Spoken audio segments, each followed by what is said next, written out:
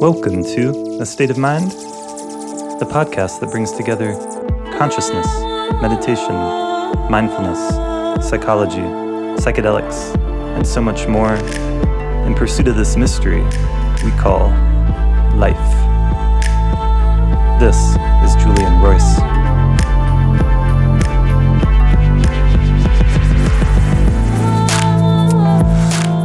Hello! We have a wonderful episode for you today. Before we get to that, I just wanted to make a quick announcement reminding everyone to hit the subscribe button on your podcast listening app. We have recently switched to a new hosting service.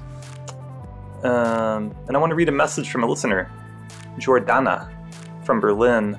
And that is my new favorite name, Jordana. She writes, "Thanks so much for producing a terrific and thought-provoking podcast." So thank you, Jordana. Today's conversation is really one of my personal favorites thus far on this podcast. It is with my friend Pierre Bouchard. He is a trauma-informed somatic therapist who specializes in ketamine-assisted psychotherapy.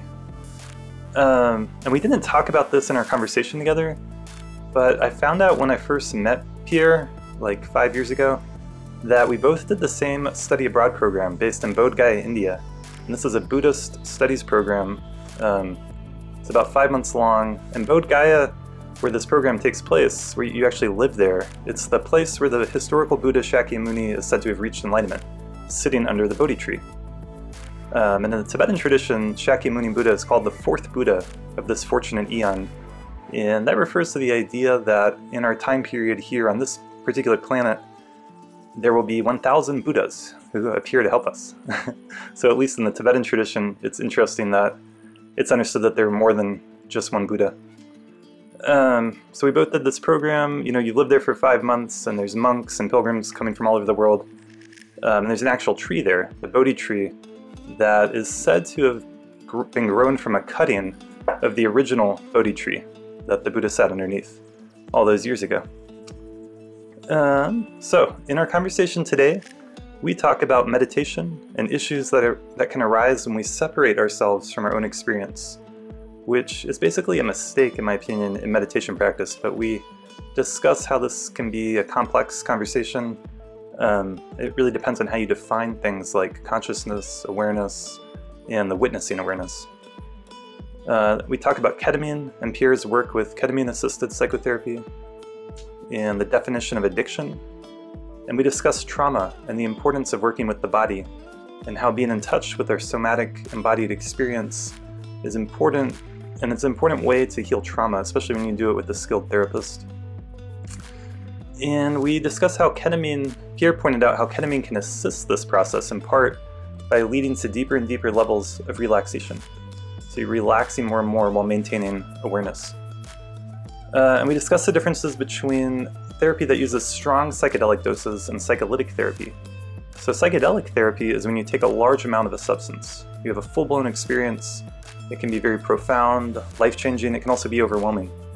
And psycholytic therapy utilizes a small amount of a psychedelic substance. So you can stay in connection and communication, and you can process what comes up for you in a more manageable way, usually.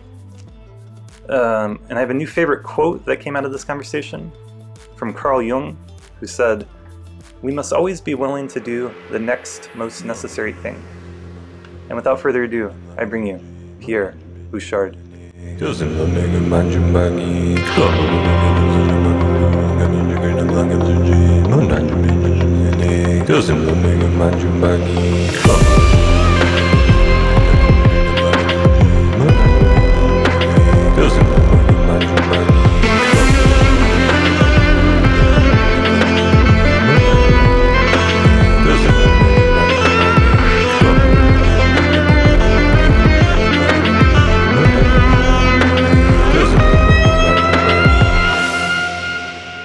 And I'm here today with Pierre Bouchard. Pierre, thanks for being on the podcast. Yeah, glad to be here. Great. And you are a therapist working in Boulder, Colorado? I am, yeah. I'm a licensed therapist. And you've been doing that for, 5 years? 6 now. 6 years? Yeah. Oh, congratulations. Thanks. Yeah. Is it rewarding? I was saying to a client I was seeing earlier today, they were asking me a little bit about the work, and I just said, I am built for this. This is the absolute best use of my time. Oh, beautiful. Yeah. So it feels like the really the best expression and use of what my creative gifts are. So yeah. It feels like what you're meant to be doing. 100%. Yeah. Yeah. I've noticed a lot. I mean, I'm working as a therapist also, obviously, and with a lot of people I see, that question of purpose is so central. And it is often, I don't know if this is a general statement or if it just reflects the people that get attracted to me, but it's like so many other issues in their life come down to that, or like are related to that. Like, what is their purpose? What are they going to be doing? What do they want to be doing? And I think that's such a struggle at times in our culture, because we have this idea that we can live whatever life we want, we can create, live our dreams and all that, and it can be really challenging to feel like you're not living your dreams. 100%. There's a phrase that I think about a lot that was one I heard when I was quite young from Carl Jung, which was that we must always be willing to do the next most necessary thing. Oh, I like that. That's beautiful. Yeah. Yeah. And I think about that in terms of figuring out what our purpose is, or what our purpose is for a time. Right. It could change. Right. Yeah. Right. But that if we're not looking into that or aligned with that, we're going to be suffering. Mm-hmm. Even if we're up to something quite good. Yeah, and that's interesting, isn't it? It's interesting that people, like, even if you have a lot of, like, a great life, you have a lot of money, you have everything you think you need, and you lack that sense of purpose, like how unsatisfying things can start to feel. And if you really have that sense of purpose, you could be like Mother Teresa, like how much difficulty and suffering she was dealing with every day, but she seemed kind of beatific, whatever that word is, like a saint. Like she was. It's so interesting that seems like this central need that we have to feel like sense of meaning and belonging and purpose, and yet it's not one thing. It can change. It's something. It's hard to. You can't really grasp what that means, but we feel it when we're living it. Yeah. Yeah. Yeah, or if we have a sense that we're aiming toward it. Right. Yeah, and often that's all you can do. Yeah. So I invited you on partly because of your work with ketamine. So I thought I would just jump into that at the outset. Great. Yeah. But before we get into that, like, how did you come to be where you are today? Like, did you always see yourself as a therapist, or was it like a long journey to get here?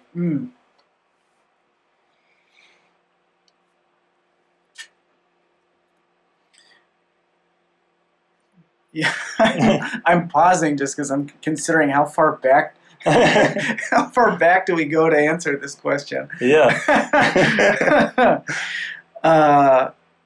Yeah, it's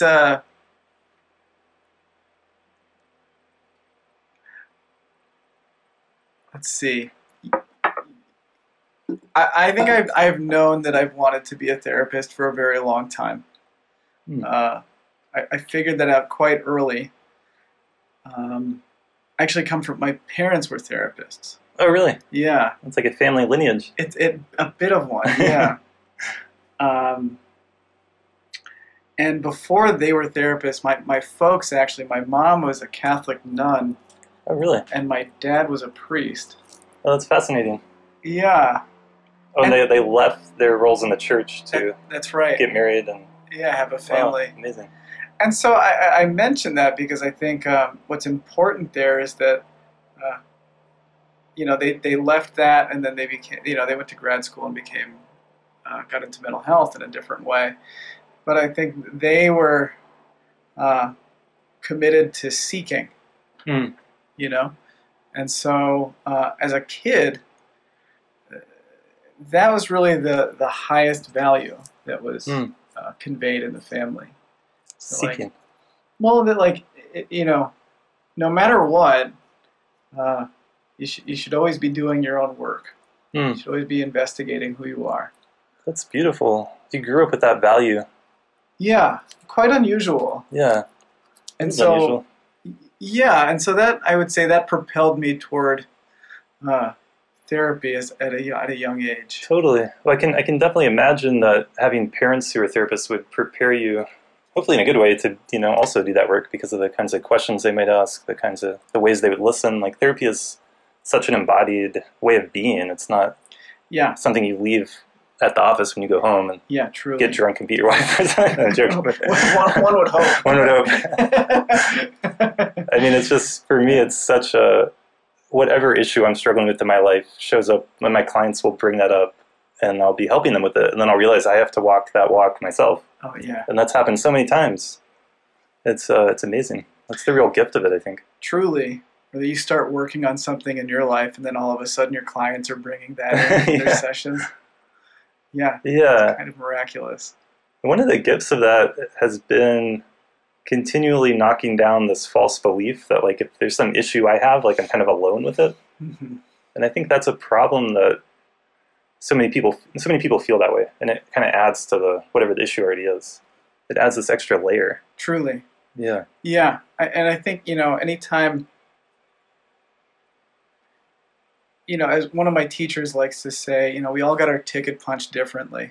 Meaning, none of us had perfect childhoods. None of us had perfect parents, even if they gave us everything they had. And so we're always going to have had too much of some things and not enough of others. And so, right. And as kids, we just can't help but come to inaccurate conclusions about why things were the way they were. Oh, interesting. That's a good point. And that we definitely, as kids are just excellent at having very sort of self-centered reasons, right? So it's like if mom was a bit distant, a child's going to come up with this conclusion that, like, well, I must deserve that, right? In some way. Something I did caused that. Right. Yeah, it's my fault. Right. It's like, a child doesn't have the abstract thinking capacity to say, like, oh, mom's pretty overextended and she's giving me everything she's got, but I can tell right? It's like kids are great about making it about them, and so in that there's a deep loneliness, I think, that happens around certain wounds. Yeah.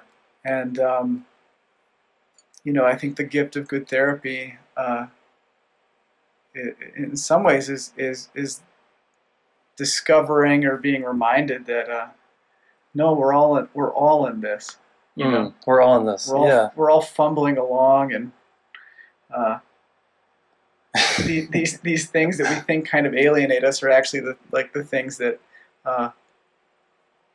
make us more similar than anything else. Totally, right. Yeah.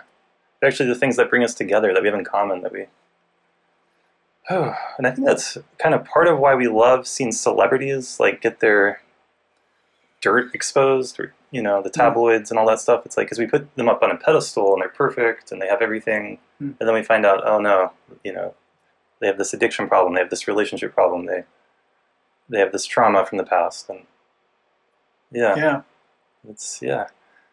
So I was going to ask, did you ever rebel against your parents for being therapists? Were you ever like, fuck therapy?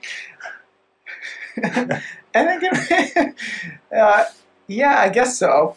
I spent a few years so I studied psychology and Buddhist studies as an undergrad. Oh, that's right. And where was that? That was at Wheaton College. It's a tiny little school. Cool. Little liberal arts school in Massachusetts. And after that, I became a carpenter.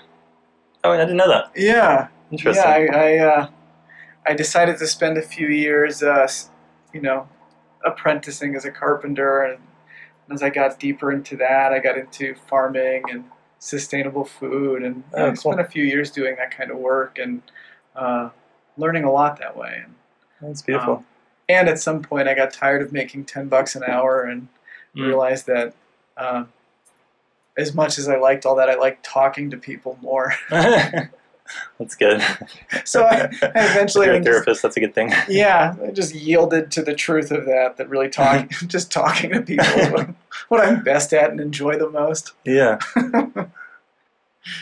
So yeah, did you grow up Catholic then? No, once my folks left the church, they left all that behind. Yeah, well. They had found Carl Jung and sort of archetypal psychology and all of that, and really that was sort of the foundation of the spirituality in the household. So I'd say I was raised with a very sort of Joseph Campbell That's amazing. sense of Christianity. That's beautiful. Yeah. You know, Catholicism gets such a bad rap these days in general. Yeah. For some good reasons. Yeah. But it's curious to hear that. I think I have, my father's side of the family is Catholic, but he's completely non-religious. And then interestingly, my brother married someone who's Catholic. They had a very Catholic wedding, and they're raising their children with some Catholicism. And so it's just interesting how it runs through families, and it's so powerful. And I think in the world of psychology, like this idea of original sin and like blaming ourselves and guilt and shame often gets blamed on Catholicism in particular. It's like causes a lot of mental suffering. It's often not the healthiest, maybe never the healthiest attitude to like blame ourselves for things. Yeah. I'm not sure how useful that is for us now. Yeah. And I think I'm by no means a theologian, and but I think there are a lot of really beautiful thinkers in that tradition that have really deep understandings of humanity and existence. I mean, Richard Rohr comes to mind. Right. Well, I'm a stunning understanding of totally and way of viewing the Catholic tradition. It's certainly possible.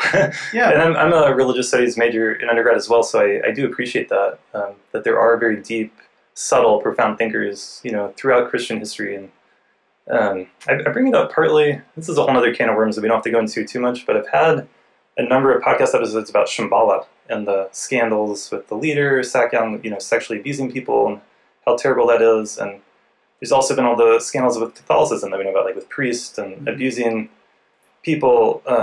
But it's so clear to me that that doesn't mean everyone who's a practicing Catholic is a bad person. That would be ridiculous. And I think the same thing applies to the Shambhala tradition, to a lot of these organizations. And I just feel, I feel like it's worth pointing that out, because oftentimes the whole organization gets so tarred because of the leadership, which deserves a lot of criticism. That doesn't mean that there weren't well-intentioned people that are caught up in it, and then they're in a really tough situation. Yeah. Yeah. Yeah, truly. It's quite a dilemma to be in then. It really is, and it's just our world today. It's kind of hard to believe in anything sometimes because of all these scandals, because of all this corruption that we've seen. Yeah.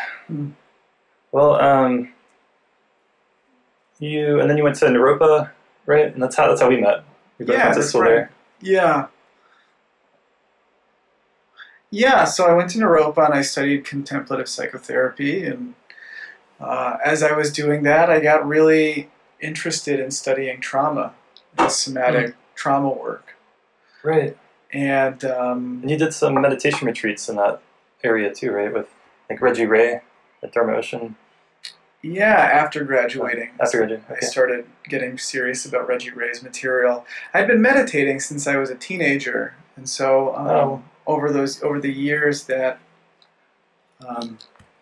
has looked a lot. That my practice has looked a lot of ways, but I got really into somatic trauma work, and then that very much led me closer to Reggie Ray's material and studying embodiment and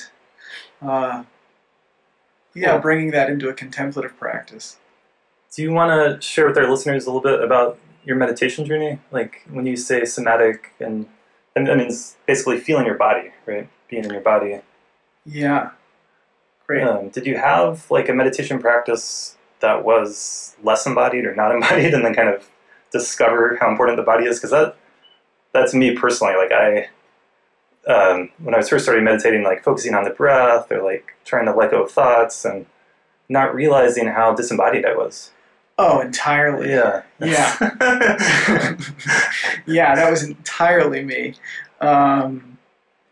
and there's a lot of benefit to starting meditating as a teenager. And one of the downsides was not really having a teacher for a long time. And so there was years where I was just trial and error, and I think just instilled a lot of bad habits. Then you have to unlearn those habits. Yeah, which is actually a real pain in the ass. But I would say, one of those habits that I really picked up, that I see a lot of Buddhists get stuck with, is, I think there's such a focus on equanimity and not reacting. Right. Which is a beautiful and deep notion, but it's really easy for that, I think, to get subverted into actually blocking ourselves from what we are feeling. And that was definitely what I was doing for a long time. Yeah, it can be so subtle. Yeah. And so when something comes up, you can kind of cut through it or see through it or kind of let it go. And you're kind of subtly pushing it away without realizing it. Right. Yeah, totally. Right. 100%. Like training ourselves to witness our experience and actually not be with our experience or be in our experience so much. Yeah, and you've kind of separated yourself from what's happening, and then you feel free, but then after a time, I think you feel less and less life force energy, because you're not really living your life. You're kind of removed from it, and I think that's a mistake. I don't think that's what the Buddha meant to teach. Yeah. But it's, I've definitely been there, and I see it in people. And I guess at its extreme end, it becomes like spiritual bypassing, where like whatever happens, you can just kind of bypass it. Right. And it does seem like some traditions and teachers basically do teach that. I mean, if you teach the whole world is an illusion and nothing, nothing's really real, you can see how you can go down that particular path. But yeah. Yeah, and I'm not sure how useful that is for us as modern people. I don't think it's that useful either. And I think that there is just to finish my thought on it, there's a world of difference between fully feeling something and finding freedom within that, and like just passively witnessing everything and telling yourself that it's empty or that it doesn't matter or that it's going to pass. Or because you're blocking the feeling, you're blocking the experience. Yeah, 100%. What I have learned as my own practice has developed over the last 19 years, and in my work as a psychotherapist, and as my training has deepened, and as I've developed into a ketamine therapist, and having done a lot of my own treatment in that way, more and more so, what seems crucial to me is actually allowing ourselves to be our experience. Nice. Like there's always I think, we have a capacity to witness our experience, and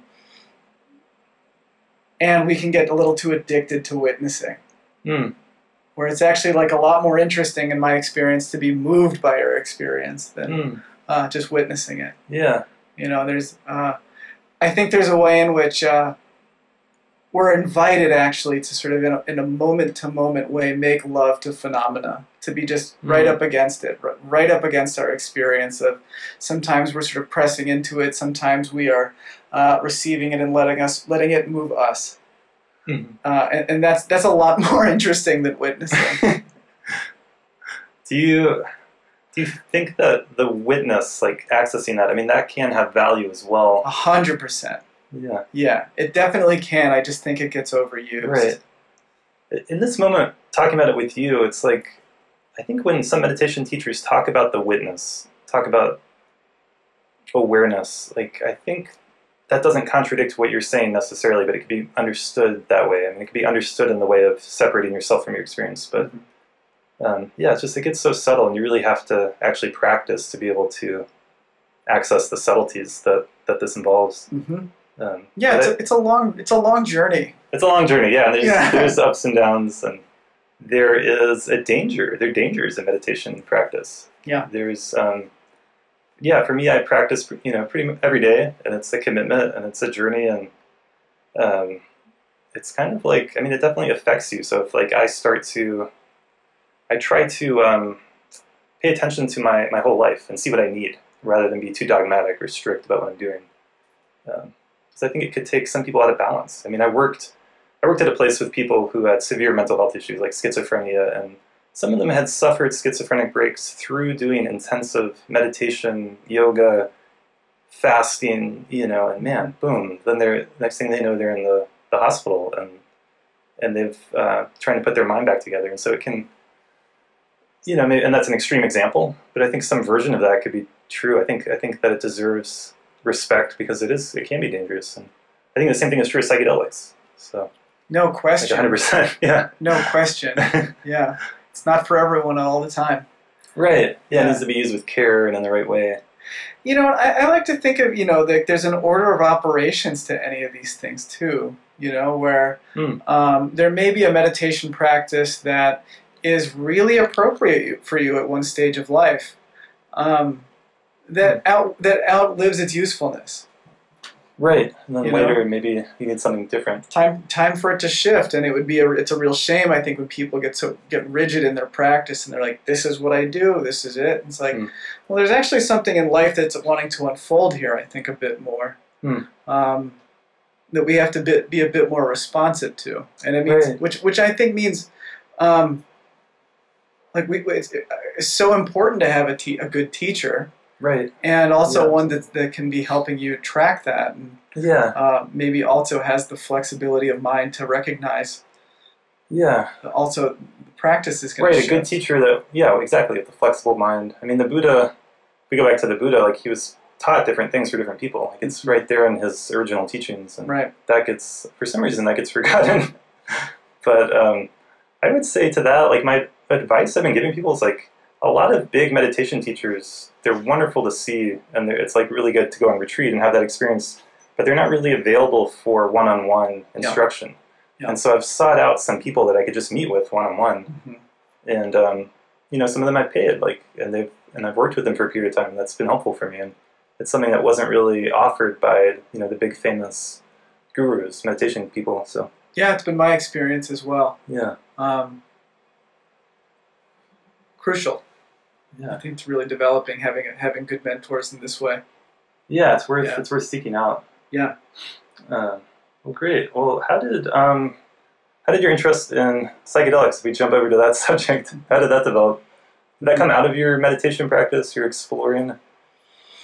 I kind of came to it later in life, actually. Okay. I had some early experiences with things in college, right? But I would say categorically they were just a kid trying stuff. Right. Which is very different. And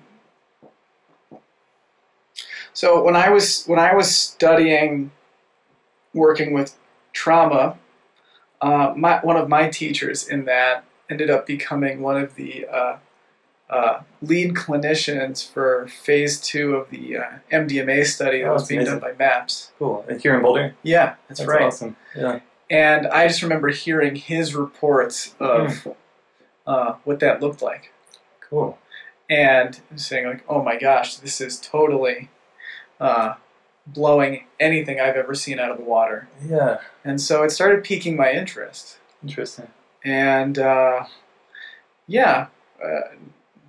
within a few years, I would say, ketamine came on the radar. And I was able to do some sessions with my teacher. Oh, really? Yeah. That's amazing. Do a bit of an apprenticeship in that way. See, that's been surprising to me, that ketamine, I've never really heard about that when I was a kid. I don't have any experience with ketamine. It's one substance I've never actually done myself, and I want to, and I'm looking forward to that, but it always kind of surprises me that of all the psychedelics, that one's become used so much in therapy, and I understand that's because it's legal, right? That's the main reason, perhaps, or one of the reasons. It's definitely one of the reasons, for sure. Are there other advantages to ketamine that you see, over other substances? Yeah, there's a couple. One being that it's short-acting. So when people, there's a number of different ways to take ketamine, the routes of administration, and isn't a injection one? So you could do an intravenous, you could do an intramuscular dose, you could take a lozenge and have it absorb in your mouth. Those are really the three most common ones that are used therapeutically. But plenty of people party by snorting it. Right, that's more the party version. That would be one of the party versions for sure.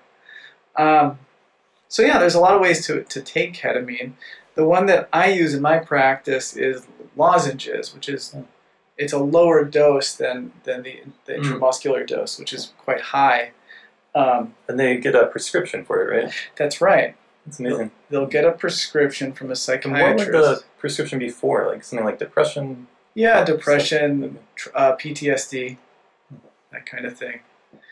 And so they'll come to the office and they have the prescription. This is something that their doctor prescribes for them that they can pick up from a pharmacy.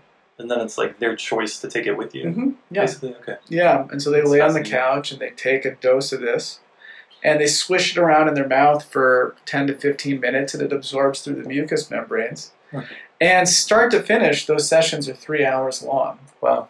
And so, that's considerably more manageable than 6 hours or longer with, psilocybin or, LSD could be. So it could be like 12 hours. Quite long. For some people, maybe it goes on forever. So yeah, 3 hours. So in 3 hours, they're back more or less to where they started in terms of functioning. That's right. Okay. Definitely don't recommend anyone drive afterwards. Okay. But they're pretty much back. Cool. Yeah, and so that's a really there's a lot of advantage to having that, right? Yeah. Like that's something you can do in an afternoon. Mm-hmm. And I imagine it provides. 3 hours is maybe that's like a great length of time because you could focus and really have attention for a period of time. Whereas like 6 hours, like you're going to need, as a therapist, you're going to need breaks. You're going to need to go to the bathroom. There's going to be an ebb and flow there. But maybe for 3 hours there can be more of a focus. Is there often like a specific intention that goes into it, or is it more general? I would say it really depends on the client, and it depends on where they are in their journey. I would say that the way that I work with people, some people will do, packages where they'll do, say, 4 to 6 sessions, and they'll try and do a piece of work. I find that when you're doing psychotherapy, meaning you're doing psychedelic medicines at a dose where someone's able to really talk and relate and kind of work with their own psychology. Can you say that word again? Psycholytic. Psycholytic. Yeah. Yeah. So that's a lower dose. It's a lower dose where you're sort of in a working psychological window versus psychedelic, which would be above that, where it's sort of encountering more sort of transpersonal material. Where there's a lot less talking, there's more of just like being with the experience. Right. It'd be a bit overwhelming. So imagine in that case that the role of the therapist would be more just holding space, making sure they're safe and comfortable and being there if they're needed, but maybe less active intervention. Yeah. That's right. Yeah. And so people will have intentions. Often, I would say what I find often is that early and what I was trying to say earlier was that I really like to do a longer, more ongoing work with people with ketamine. So it's not like a one-time thing. It's not a one-time thing, and I think most of the time it's not even a 6-time thing. It's more like 10 to 20 times. Over 6 months, over a year. And that it's really the repeated accessing of this territory and accessing their mind. Each time you do something like this, something opens, something gets worked, and then each time there's an iterative process to that. And so, whereas in the beginning it may be like, okay, there's this thing I really want to work on, and I think we're going to do this. And after a time, there's just sort of like, I just trust the process. I don't know what's going to come up today, but I know that I'm capable. This is the client speaking. I know I'm capable of just being with whatever comes up. Beautiful. Yeah. And so then they're building confidence. They are. Yeah, and there's also like this trust in your own process, your own life, because so many times, people have something like, I feel anxious, I have anxiety attacks, like, fix me. Yeah. It's like, it just doesn't, it's not how our life works. Yeah, no kidding. As if we could. And I think, and so for me, somatic work really ties in so well with this because to me, somatic work is also when you're tuning into the body, you're tuning into a thing that really doesn't give a shit what your preferences are. Your body doesn't care. Your body has a far more objective view of the situation than our minds do. And I don't know about you, but I can convince myself of just about anything. Yeah. But that's fair. That's a good point. But if I tune into my body, there is a clear sense. There's a truth there, and yeah. It's always in the present moment. Yeah. And it's something that you can feel. It's not just something you're thinking about. But I do wonder, because I've heard that before, like the body never lies, or some saying like that. Yeah. And I get that, but I also think that sometimes I'm walking along and I see something and my body, I stop, I get startled, I think it's a snake, oh, it's just a rope. Right. Well, so then my body was for sure it thought maybe, got ready to run or whatever, but it, it wasn't objectively true, it wasn't a snake there. So I think the body doesn't always, I think that the mind-body connection is so deep that you could have a false belief that your body then is communicating also. So it's not necessarily true. Well, and that's what we see in trauma all the time. Nice. Right? Yeah. What's objective is your experience. Right. It's not objective about the world. Right, it's your experience. But it is objective about your experience. Nice. So you perceive the rope as a snake, and the body responds accordingly. There's an objective truth to the response. That's a good point. Yeah. And so, I would say that, the work of any good trauma therapy, right, is being able to pull those things apart, right? What was a rope? What was a snake? And in trauma, things happen too quickly for us to actually have a chance to respond to them in a way we'd like to, or we had no chance to respond at all. And that's part of what makes it traumatic, right? It is. It's like an overwhelming thing. Like trauma is an overwhelm of the system, right? And so in trauma therapy, one of the things we're doing is giving the nervous system a chance to complete what it didn't get to complete when the event initially happened. Right. Whether it was getting to brace and protect oneself from a car accident, or getting to fight back from being assaulted in some way.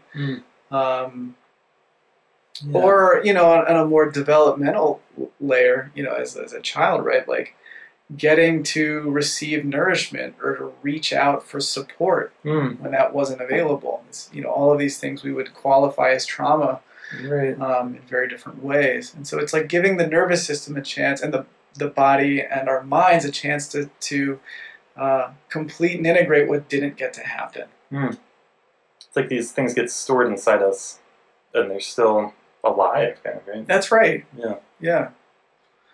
And they end up running our lives. I appreciate your speaking about this so clearly, because it's a tricky subject, trauma and how to work with it. And I really appreciate, I think, something unique about you that you're bringing to your work is the somatic meditation. And that is, I see that, as a way of working through doing some of this process you just described on your own, like when you're sitting, right? Like that could be another way to access some of this.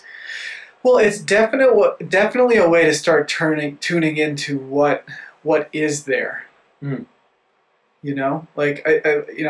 we can't change what we're up to until we know what we're up to. And I think one of the geniuses of Reggie Ray and the way he taught about somatic meditation was that a body that's tight is a body that can't feel much.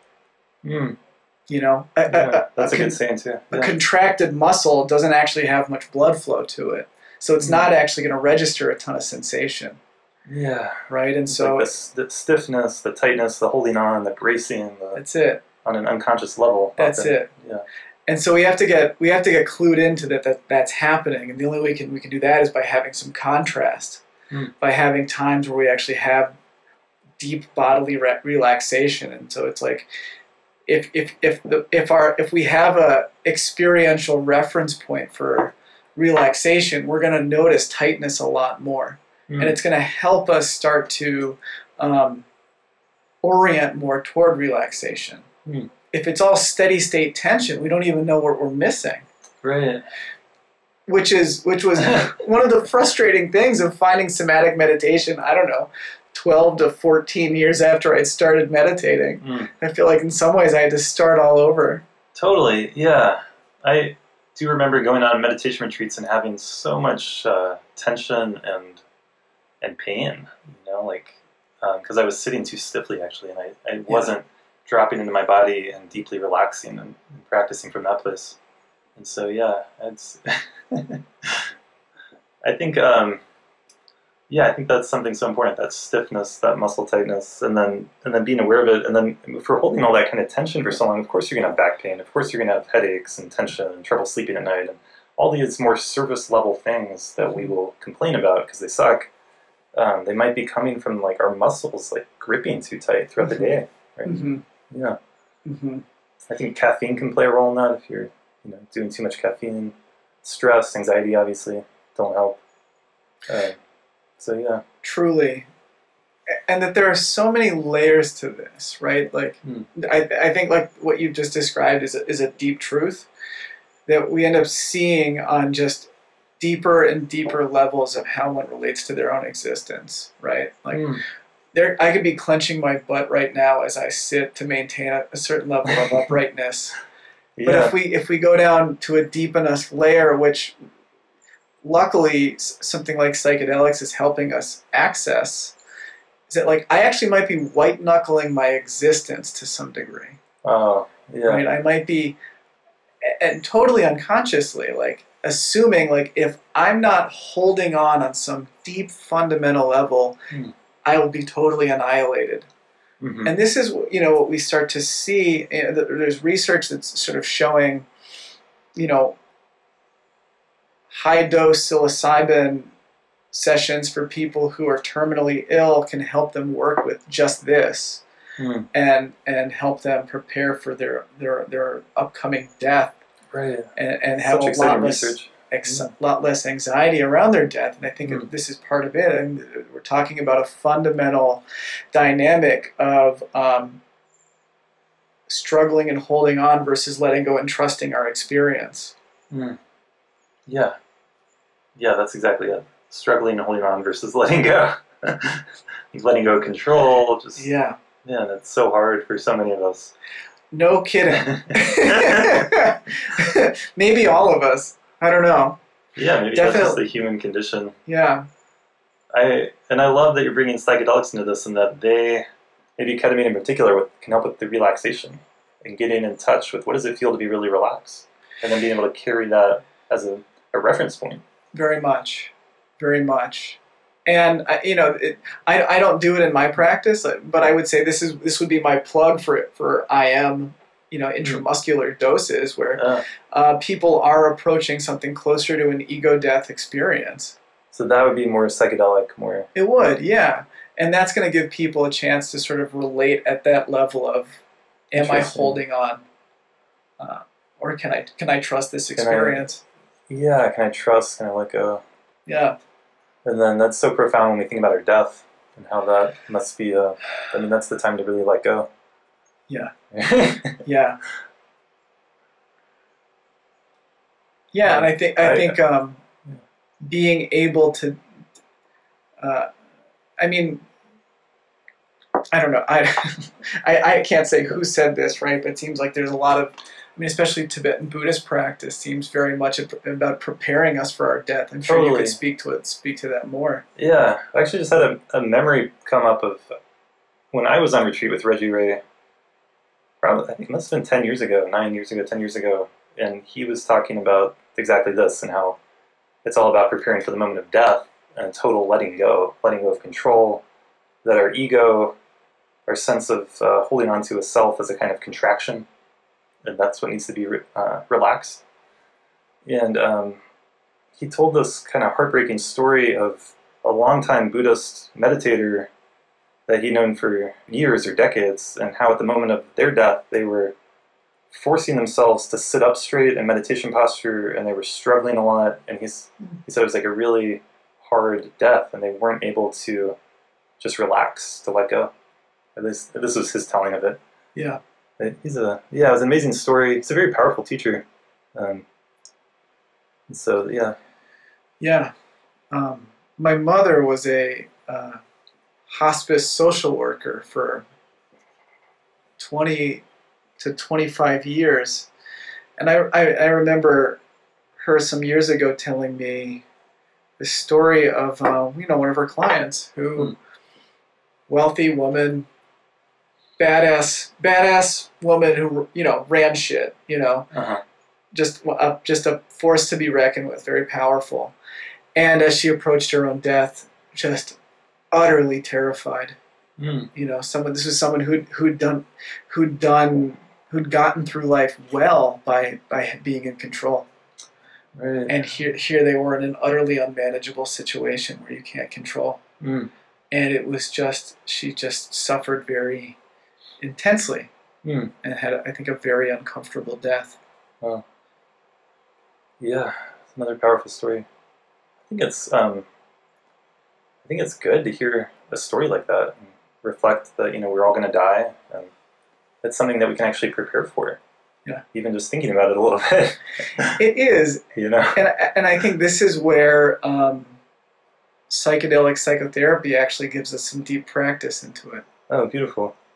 Yeah, just one last thought to close this loop. I think part of Reggie Ray's point in that story is like the Buddhist tradition sometimes makes such a big deal about death that it's almost counterproductive, because then you're like, that guy was struggling to sit up in the right posture and do the right practice, and that's could actually be missing the point.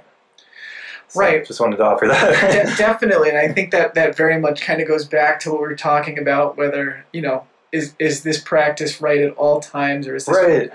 Exactly.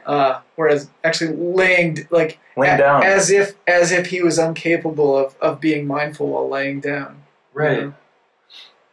Yeah, I just had this little conversation with someone the other day, and I was talking about trying to stay awake while relaxing, and being lucid and maintaining awareness. And they were like, I think that's like a little bit of meditation propaganda that goes too far. Like, I've had some of my most powerful experiences letting myself fall asleep and then being in the dream state. And I was like, oh, that's a good point. I like that. Well, and something else I see, as a trauma therapist too, that when we're working with trauma, we're sort of, one way of describing it is that we're moving away from that which wasn't great. We're less consumed by a wound. We're less consumed by something bad. But something that doesn't get talked about, I think, nearly enough is, what are we moving toward? Oh yeah. Right. What is it? What is it that actually helps us live a good life? Right.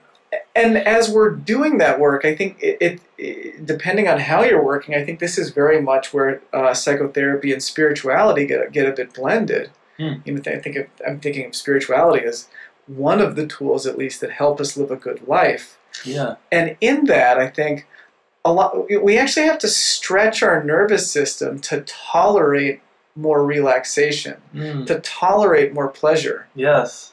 Yeah, I love that you're bringing that in. Yeah, absolutely.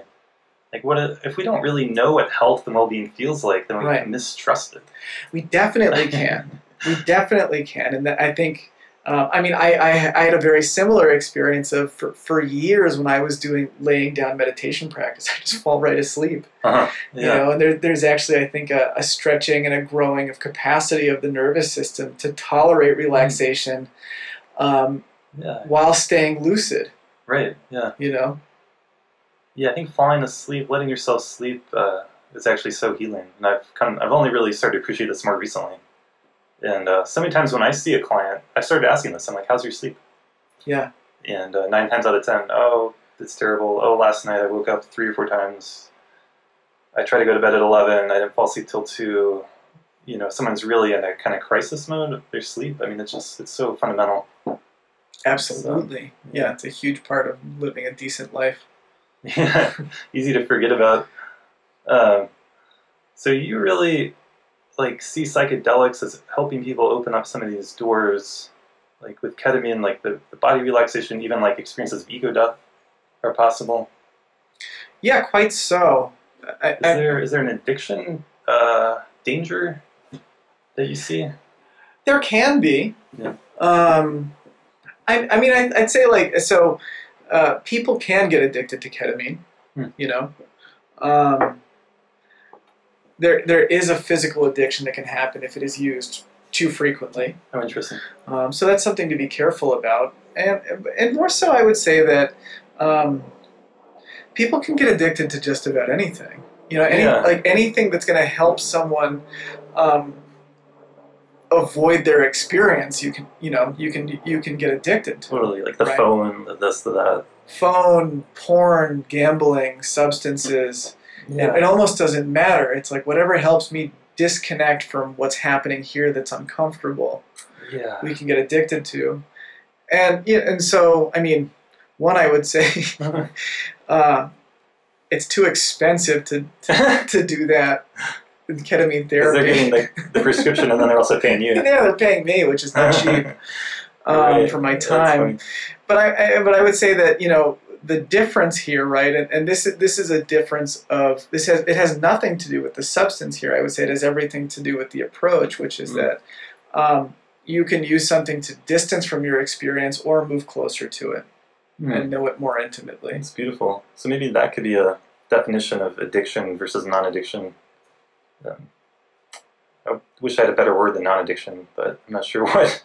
Yeah, not avoiding your experience. And I think maybe this would be a little controversial to say or complicates the picture, but it's not like just because a drug is a prescription, it's not addictive. Like if we look at some of the antidepressants or benzos, or painkillers, if you're taking it and you have to taper off of it, and there's all these side effects and withdrawal. I mean, isn't that's the definition of addiction too? So I think we need to be more honest about some of these things. Yeah, or nuanced. More nuanced. Yeah. I mean, there's a lot of nuances there, and people don't tend to crave their antidepressant medication, but your system adjusts to that reality, and then you need that to feel normal after a while. And that could be great for some people. That could be really helpful. Yeah. I would say it's 100% helpful for some people. Yeah. I think it gets overused. I think psychiatrists overprescribe. Right. And, for a long time, it's been the best tool we've had. I think we're coming into a time where we have better tools. That's exciting. I think psychedelic. I think ketamine is leading the way, and I think, MDMA is going to be legalized in the next couple of years, hopefully, if it passes the phase 3 trial, which it looks like it's going to. Yeah.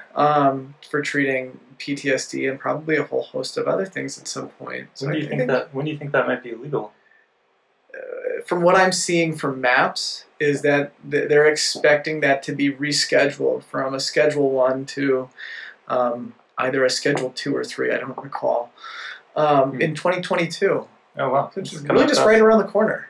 Beautiful. So I think, we're looking at a fundamental paradigm shift in how we're considering mental health and how we're treating mental health. And that we can really be moving from a time where we've been treating symptoms with antidepressants and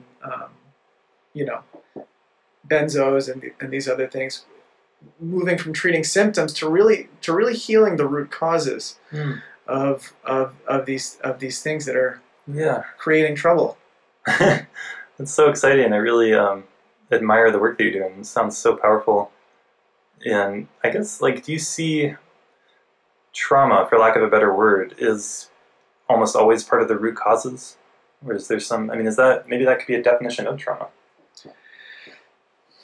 Or are there some, I don't know, are there other things that would cause lifelong mental health problems? I mean, I think we can't rule out genetics. We can't rule out wacky environmental contaminants. I mean, shoot, I think from what we're learning about the gut-brain connection, I think there's a lot of things. There's a lot of factors. So I don't want to paint too broad of a brush here. Yeah, I think that's an honest answer. There could just be a physiological thing that if it shifted, you could all of a sudden your depression might lift. That's possible. Quite so, I think. And I mean, there are different mental health, air quotes, mental health conditions that seem like actually, if someone has the right balance of minerals, they go away. right? Or if someone has a thyroid disorder, that can lead to psychosis, right? So there's That's so fascinating. It is, and so there's this is an extremely complex thing. I would say though that I tend to hold a clinical belief that a lot of the root causes of what gets us in trouble in our lives that is psychological, we can classify as a trauma. Now that really depends on how we're defining trauma here, which is in the broadest sense, right? Like we have to look so much broader than an assault or a wartime experience. We have to look. We're basically having to look at this as broad as possible, and to do so, I think the way we can talk about that is any stressful, overwhelming experience that gets coded into our nervous system and shapes our view of the world. I like that. It gets coded into our nervous system. It becomes, that's that quality of still being alive in some sense, or still being active still. Yeah. Yeah. And so, and the thing is, I think a lot of times in trauma, we think about the things that happened that shouldn't have, right? The assaults, the car accidents, everything else. What we don't talk about, and this is more sort of a developmental trauma and sort of leads more to like a complex PTSD, is the things that didn't happen that should have. Having a parent that was delighted by your sheer existence, having consistent caretaking, these sins of omission, so to speak. Right. And there's just been fascinating and heartbreaking studies about the importance of a caregiver when you're a child. It's everything. So having an attentive, attuned person caring for you. It's as essential as food. That's a great message to share. And so, our minds are very creative. We're very adaptive creatures. We're gonna find a way to deal with what we're given. Yeah. And well, and part of what you're saying, if you don't have a caretaker like that, there's still healing that can happen. It's not like you're cursed for the rest of your life. No, and it's true. It kind of goes back to what I was saying earlier about in good trauma therapy, we're helping someone have a missing experience or complete something they didn't get to complete. Yes. And that if someone didn't have a parent who was delighted in their sheer existence, there's a way in which they can get, it's not the same, but there is a way that they can receive that to a degree with a loving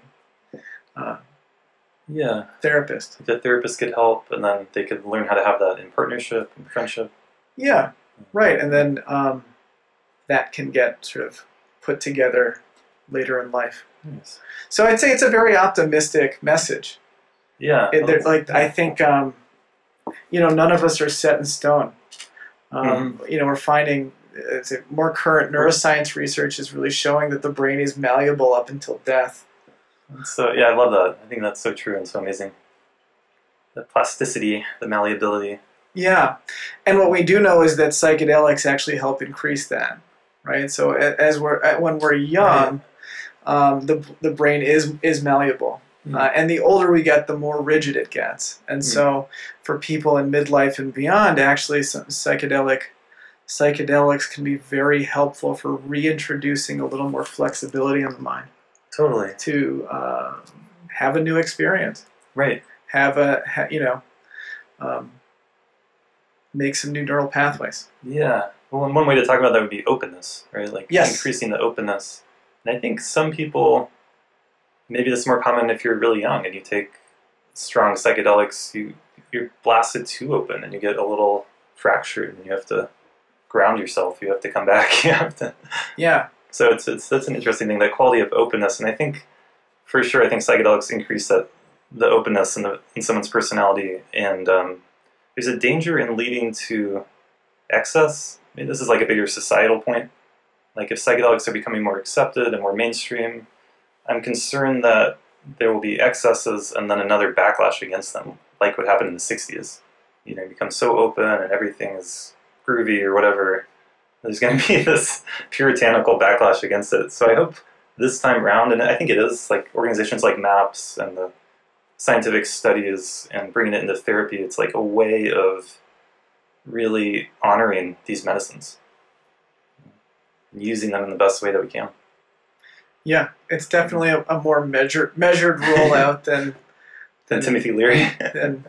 Leary's acid tests. Right. And I appreciated the point you made about living a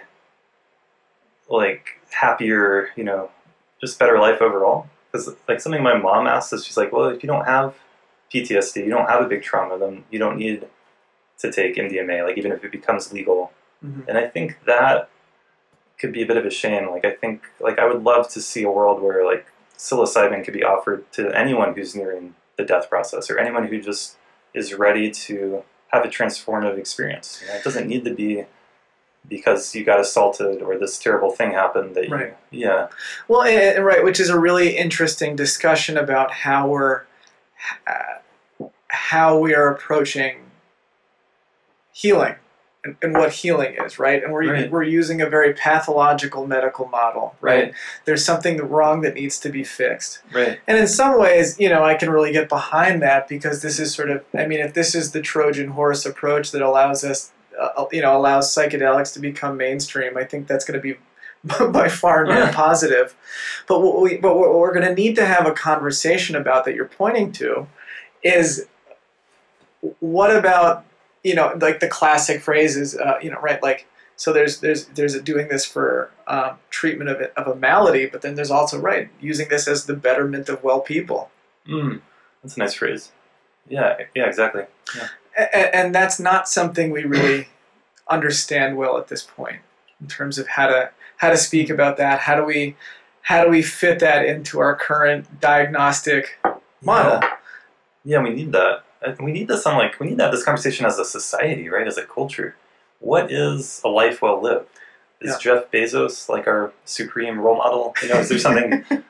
I sure hope not. If we look at other cultures, we have people like the Dalai Lama.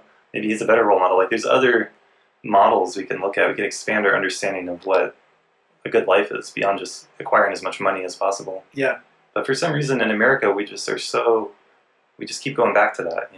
That's the thing I think it's the thing that could end up, I hate to say this, destroying our country, right? This grasping, this greed, everyone's excuse for why they're doing messed up things is money, right? Yeah, I think we're actually at a really critical point. I think we're culturally being confronted with this in such a deep way, and I think really actually the pandemic is showing that. And that, we've done a beautiful job of fetishizing a handful of billionaires, and I'm not sure it's the way forward for us. No, I'm not sure. They just had the 4 top tech billionaires go before Congress. Was it Facebook, Apple, Amazon, and Google? And those 4 companies made something like $26 billion in the last quarter, while the rest of the economy was tanking. So this pandemic has really just accelerated these trends that were already happening. Yeah. Amazon was already so dominant, but now it's just, so that's a whole other topic. But I think it relates because we're just touching on the fundamental values of our culture. Truly, and this is a larger conversation about what is it to actually live a good life. Right. And we really are up against that in a big way. And I've heard a lot of talk in the psychedelic community around trying, as these things become more acceptable and legalized, not letting giant corporations run the show. Really keeping it more local, more genuine. The focus on healing, not on making money from them. But it's an important part of the conversation. It is, and it really remains to be seen. And I think it's a really tricky one. And I think there's a certain amount of neoliberal, late capitalist horseshit that is going to be completely inescapable from infiltrating the psychedelic industry and world. I think we're already starting to see it around psilocybin. There's a lot interesting moving in the background there that I'm not nearly well educated on enough. But if it's happening here in our culture now, that's going to be part of it. Right. And we're going to be asked to continue to relate to that. Yeah. Yeah, and I heard, and I don't know the details of this or the total facts of it, but the corporations have been filing like patents on some of the DNA or the strands of psilocybin, like ways that they could patent something like that. And so hopefully that won't happen, but yeah.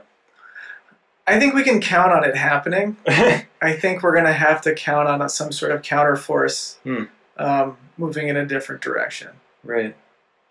Okay, yeah. It remains to be seen what that is. I'm sure there's plenty of people having conversations about that. Yeah. Yeah. Well, I think just the fact that these psilocybin mushrooms grow all over the world and the spores are in the air, there's a certain force like within that to kind of equalize it. To, that's partly why they're still around. Like they can't really get rid of them, no matter how illegal we try. They're going to keep popping up in cow shit. Yeah, we can trust that. So, well, it's been great having you on the podcast. Really appreciate it. I think you're doing wonderful work, and I think it's really deep work and really needed. Yeah, thanks for having me. Thank you so much for listening.